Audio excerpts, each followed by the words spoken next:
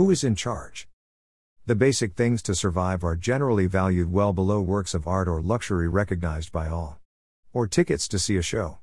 When basic things such as food or places to live acquire a high value, it is when they become exclusive things, that is to say, behind it is the pleasure of distinguishing myself from others.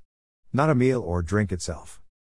The amount of money that is spent on notes and advertising to manipulate public opinion sometimes seems to be more money than that obtained by politicians or tycoons who resort to it. Behind it is the pleasure of any person to feel that he is not like the others, manipulated and without control of what he does, that he or they do have control.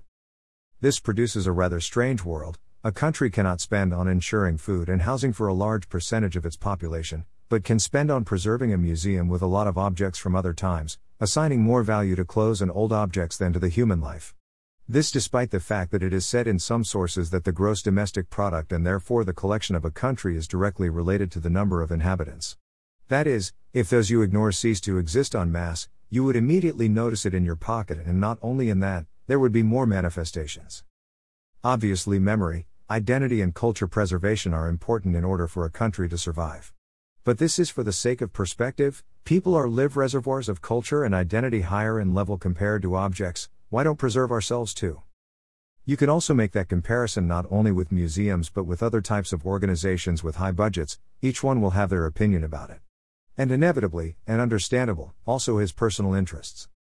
This creates a peculiar atmosphere in the global village. Caricaturing a bit, we would say that there is a huge majority following orders without knowing it, supporting a few who behave as if they were giving others a permission to exist.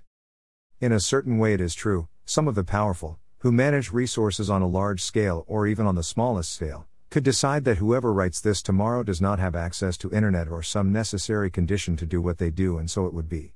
An illness, an accident, etc. could also happen, like to any person. But we can do still another kind of analysis. The discussion about whether people with resources or power or a combination of both, as often happens, control the reality in which they and others live, is as old as the human being. In reality, we see from history that there have always been people with control and making decisions about other people. But even those people were subjected to factors that they did not control, climatic changes, diseases, riots among their subjects, etc. Even among the powerful, many felt and feel that certain circumstances allowed them to control, and they resorted to and resort to images to ask that the circumstances favor them. Looking at it like this, the breadth of that kind of control doesn't seem so great. In addition, our bodies and our perception of time are very limited. Someone could become the person with the most resources and power in the world, but at some point he will inevitably die, and his influence could only extend directly 1 or 2 generations, and he would not witness it or enjoy it. And one last detail, did those kings and generals and dictators and billionaires etc., did they control or do control their own impulse to control? Would they be able to say at some point, I have decided that from tomorrow I will no longer want to influence and command? Or are we all, even the most powerful, as addicts unable to repress internal impulses that we do not know where they come from, much less control? We see that the great battle over control is essentially internal, fought within each individual to varying degrees, and has yet to be resolved. And what will the ending balance be? We already know the final balance for the body, that is, if we rely only on our physical bodies that we are sure they exist, that battle is lost. For all. But that leaves us the option of investigating whether existence is something more than that.